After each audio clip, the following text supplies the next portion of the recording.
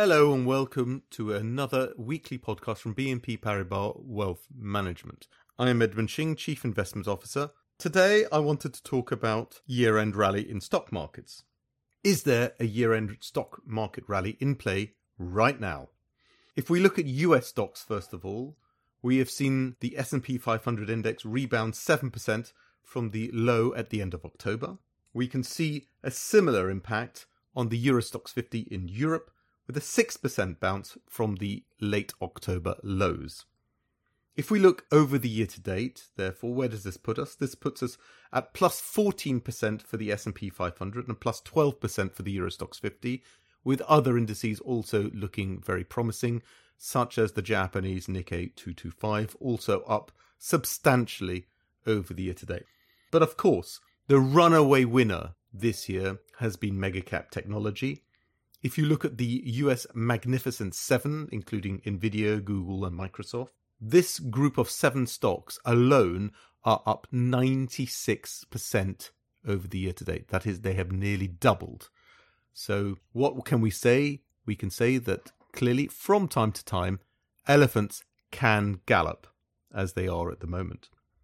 These Magnificent Seven stocks are approaching their year highs once again, and of course are leading overall global stock markets higher. What are the catalysts for this rebound? Obviously, there is a seasonal factor at play.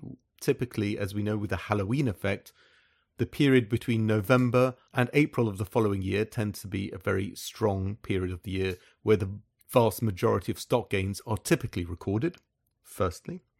Secondly, we have lower long-term interest rates.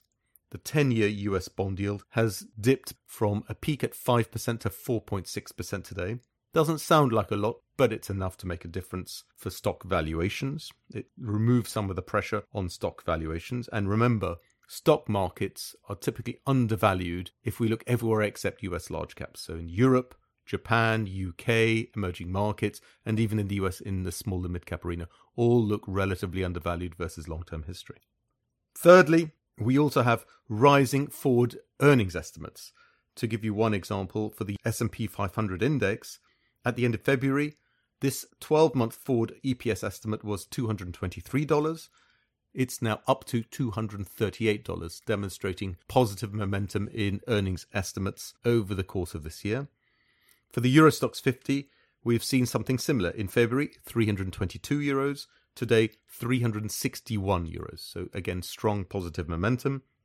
If we look for the MSCI World overall, we have seen this EPS number rise in February from 40.7 to 42.3 today. So in each of these cases, we see rising earnings estimates, which underpin the upward rise in stocks.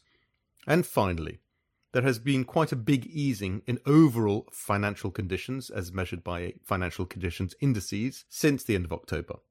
For instance, we have a lower US dollar, we have lower volatility in the VIX index and in the bond move index, we have lower credit spreads, to give you some reasons why we see easing in financial conditions, which tend to be good for risk asset markets such as stocks. Overall then, we are maintaining our positive stance on global stocks. We do tend to favour world ex-US, and within the US we are suggesting that given the strength of the Magnificent Seven, there will be a time to start to take profits, and I think that time is fast approaching, and maybe look to reallocate that money elsewhere in other stock markets around the world. Thank you very much for listening to this podcast. Please like, share and subscribe to our series of weekly podcasts. For other material on investment strategy or themes, please search on the web for BNP Paribas Voice of Wealth. Thank you, and until next week, goodbye.